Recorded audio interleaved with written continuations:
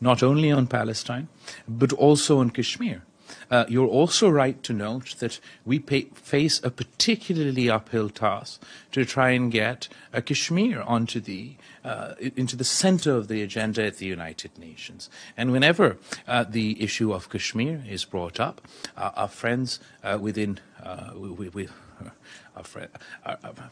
our neighboring countries strongly object, vociferously object, and they perpetuate a post-fact narrative where they try to claim that this is not a dispute for the United Nations. नमस्ते, मैं हूं संजय दीक्षित और आप देख रहे हैं दी Jaipur dialogues. तो मुझे वो पुराना गाना याद आ गया कि बिल्लो रानी कहे तो मैं जान दे दूं। तो ये जो बिल्लो रानी है यानी कि बिलावल भुट्टो, ये कल यूनाइटेड नेशंस में फिर से पहुंच गए। वैसे ये देखा जाए तो बिलावल भुट्टो का जो रिकॉर्ड है, जो इनको 6-7 महीने पावर में हुए हैं, उसमें से ये मुश्किल से 10-20 दिन ही रहे होंगे पाकिस्तान में। ये घूमते रहते हैं और छोटे छोटे जो कॉन्फ्रेंसेस होते हैं, सेमिनार्स होते हैं, मीटिंग्स होती हैं, उसमें सब में पहुंच जाते हैं।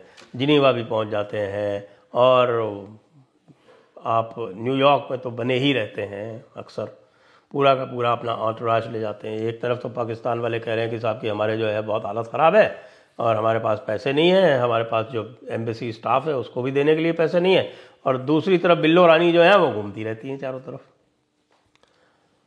अब इनका हाल तो ये है, अब आप ये देखें कि एक तरफ तो पूरा बयानिया ये बना रखा है कि हमको वेस्ट सपोर्ट नहीं कर रहा, दूसरी तरफ जो पूरा मीडिया है पाकिस्तान का, आप कभी भी पाकिस्तान का मीडिया उठा के देख लीजिए, जिस विशेषकर जो इलेक्ट्रॉनिक मीडिया और जो चैनल्स हैं, ये यूट्यूबर्स हैं, इनको आप देख लेंगे तो आप उसमें यही पाएंगे बार बार कहते हुए कि हमें भारत से रिश्ते सुधारने चाहिए, अब भारत को हमारे साथ ट्रेड करनी चाहिए। अरे भारत को क्या पड़ी है भाई आपके साथ ट्रेड करने के लिए? एक तरफ तो ये बयानिया चला रखा है कि साहब कि भारत को हमारे साथ ट्रेड करनी चाहिए, कुछ कहते हैं कि नहीं पाकिस्तान को जो है सब कुछ भूल के भारत के साथ ट्रेड खोल देनी चाहिए। अब हम क्यों पाकिस्तान को रेस्क्यू करेंगे जब बिल्लो रानी हर मौके पर कश्मीर कश्मीर चिल्लाती हैं? कभी प्राइम मिनिस्टर को कह देती हैं बिल्लो रानी की साहब की बुचरो गुजरात, कोई अपनी ज़ुबान पे काबू नहीं है। कभी आपके शहबाज शरीफ साहब जो हैं वो अरब में जाकर, अमीरात में जाकर कभी तो कहते हैं कि साहब कि हमने बड़ी भारी गलतियां की, हमने जो युद्ध किए भारत से, उसके बाद ये कहते हैं कि नहीं जब तक कश्मीर नहीं होगा तब तक कुछ नहीं होगा, हम बात नहीं कर सकते। अरे भाई कौन कह रहा है आपसे बात करने को? भारत ने तो कभी कहा नहीं। अब बिल्लो रानी के तो ये हाल है कि उनको जब पूरा चारों तरफ से प्रेशर पड़ रहा है कि भारत के साथ रिश्ते नॉर्मल करने हैं, तो उनको लगता है कि भाई भारत को तो फिर दोस्त बनाना पड़ेगा। लेकिन उनको इस्टेब्लिशमेंट का हुक्म है और उनको मुल्ला मौलवी का हुक्म है कि आप भारत को दोस्त इसलिए नहीं कह सकते क्योंकि वो हिंदुओं का राज है। हिंदू राष्ट्र तो नहीं कहते, हिंदू राष्ट्र कहते तो इनको बहुत जोर आता है। वास्तव में इनको कहना चाहिए कि भारत हिंदू राष्ट्र है, हिंदुओं का ही राष्ट्र है। लेकिन चूंकि कुरान पाक में कहा हुआ है कि हनूद और नसारा और मुशरिक ये सब जो है ये अल्लाह हुजूर के दुश्मन है, तो इसलिए जो भी मोमिन हैं, जो भी अनुयायी हैं, इस्लाम को मानने वाले हैं, उनके लिए तो फिर हिंदू किसी भी तरह से मित्र हो नहीं सकता। तो हिंदू यदि अल्लाह हुजूर का दुश्मन है तो फिर जितने भी पाकिस्तानी हैं उनका सबका दुश्मन है। तो ये जो नज़रिया है, जिसको नज़रिया है पाकिस्तान या नज़रिया है पाकिस्तान बोलते हैं, ये नज़रिया है पाकिस्तान पूरी तरह से चलता है और उसी को चला चला के जहाँ भी मौका लगता है ये कश्मीर राग अपना आलापने लगते हैं। अब जो मैं आपको बात कहने जा रहा हूँ वो बड़ी इंटरेस्टिंग है, उसको आप देखिए कि पहले तो इन्होंने कहा कि देखिए कि हमारे कुछ सम ऑफ आवर फ्रेंड्स कहने जा रहे थे, वहाँ पर रुक गए। उनको कहा अरे मैं क्या कहने जा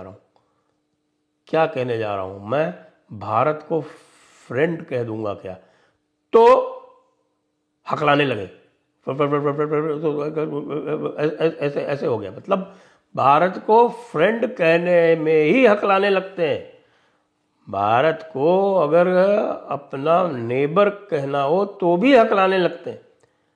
तो भाई साहब हकलाने लगे और फिर उसको घुमा फिरा के बोले our neighbouring committee, our neighbouring country, some of our neighbouring countries they do not let the Kashmir issue come up in the United Nations. की वो कश्मीर का जो इशू है वो यूनाइटेड नेशंस में आने नहीं देते हैं और कश्मीर जो है वो डिस्प्यूटेड मामला है। अब कितनी बार इनको लोगों ने समझा दिया कि भाई अब जो डिस्प्यूट्स हैं उस डिस्प्यूट्स में कश्मीर मामला यूनाइटेड नेशन में ऑफिशियली लिस्टेड नहीं है। भारत का क्लाउड था, भारत ने उसको डिस्प्यूटेड जो मैटर्स हैं उसकी लिस्ट में से निकलवा दिया। और पहले भी जब ये रेजोल्यूशन हुआ था उसमें भी ये रिकमेंडेटरी था और उसमें भी जो रिकमेंडेशन थे उसमें जो पहला रिकमेंडेशन तो ये था कि पाकिस्तान पूरा का पूरा जो प्रिंसली स्टेट ऑफ जम्मू और कश्मीर था, यानी हरी सिंह जी का जो जम्मू और कश्मीर था, जिसमें आज का जो आपका ये मीरपुर मुजफ्फराबाद वाला इलाका है जिसको पाकिस्तान बोलता है आज़ाद कश्मीर, और जो गिलगित बाल्तिस्तान का इलाका है पूरा, जिसको ये गिलगित बाल्तिस्तान के नाम से अलग एक टेरिटरी इन्होंने बना दिया है, ये पूरा का पूरा जिसको हम POJK बोलते हैं, यानी कि पाकिस्तान ऑक्यूपाइड जम्मू और कश्मीर, इसमें से पूरे में से इनको न केवल मिलिट्री मैन अपितु सिविलियन मैन जो भी पाकिस्तान ओरिजिन के थे वो सारे हटाने थे। और उसके बाद फिर जो है उसका सक्सीडिंग रेजोल्यूशन ये था कि उसके बाद भारत जो है वो लॉ एंड ऑर्डर के लिए ही जितनी फोर्स सफिशिएंट होती है, जितनी फोर्स पर्याप्त होती है उतनी भारत रखेगा और उसके बाद फिर प्लेबिसिट कराई जाएगी। तो जब आपने पहला पार्ट पूरा नहीं किया, आपने दोनों इलाकों की POJK के जो दोनों इलाके हैं, मीरपुर मुजफ्फराबाद वाला एरिया और गिलगित बाल्तिस्तान वाला एरिया, दोनों की आपने डेमोग्राफी चेंज कर दी, दोनों में आपने 5-5, 10-10 डिवीज़न फौज डाली हुई है। तो इसका मतलब तो ये हुआ कि ये ख़त्म हो गया मामला, यानी सन 57 में ही इसको ख़त्म ही कर दिया था भारत की तरफ से कि अब ये पॉसिबल नहीं है। और 94 में तो हमने रेजोल्यूशन ले ही लिया कि हम पूरा का पूरा जो POJK है इसको हम हासिल करेंगे।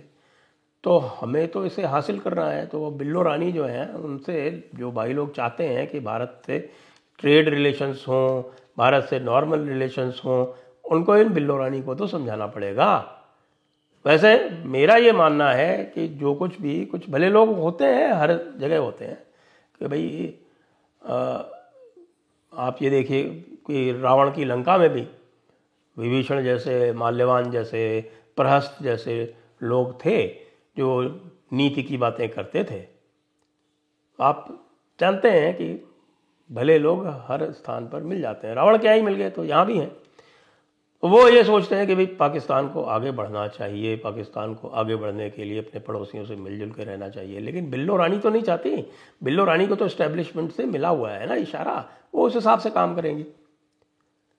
भारत को कोई लेना देना नहीं है। कई बार हम कह चुके, हमें कोई इंटरेस्ट नहीं है। हम चाहते हैं कि आप जैसे मुस्लिम राष्ट्र हैं, मुस्लिम राष्ट्र बने रहिए। हमारे यहाँ के जो बहुत सारे जो है अपने आप को पाकिस्तानी मानते हैं दिल से, उनको भी ले जाइए।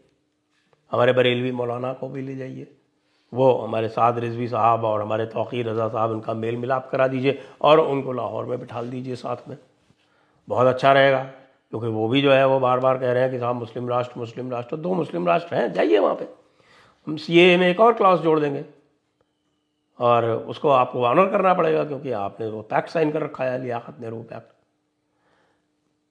तो अंततः मुझे ये कहना पड़ेगा कि इस पाकिस्तान का कुछ नहीं हो सकता। ये इस्लामिक रिपब्लिक है, इस्लाम में रिपब्लिक नहीं होता और रिपब्लिक में इस्लाम नहीं होता। तो ये इसका जो फंडामेंटल कॉन्ट्रडिक्शन है ये सदैव चलता रहेगा, इससे इसको निजात मिलने वाली नहीं है। इसलिए चाहे बिल्लो रानी हो, चाहे शहबाज शरीफ हो, चाहे शाह महमूद कुरैशी हो, चाहे बाजवा हो, चाहे असीम मुनीर हो, जो कोई भी हो, वो सारे के सारे उसी पैक्ट से बाउंड हैं, उसी पैक्ट के अंदर बंधे हुए हैं जो ये कहता है कि साहब आखिरत तो तभी आएगी जब जिहाद होगा। तो भाई तुम तो जिहाद ही करो, यही तुम कर सकते हो। बिल्लो रानी जिहाद करो। जय हिंद, वंदे मातरम।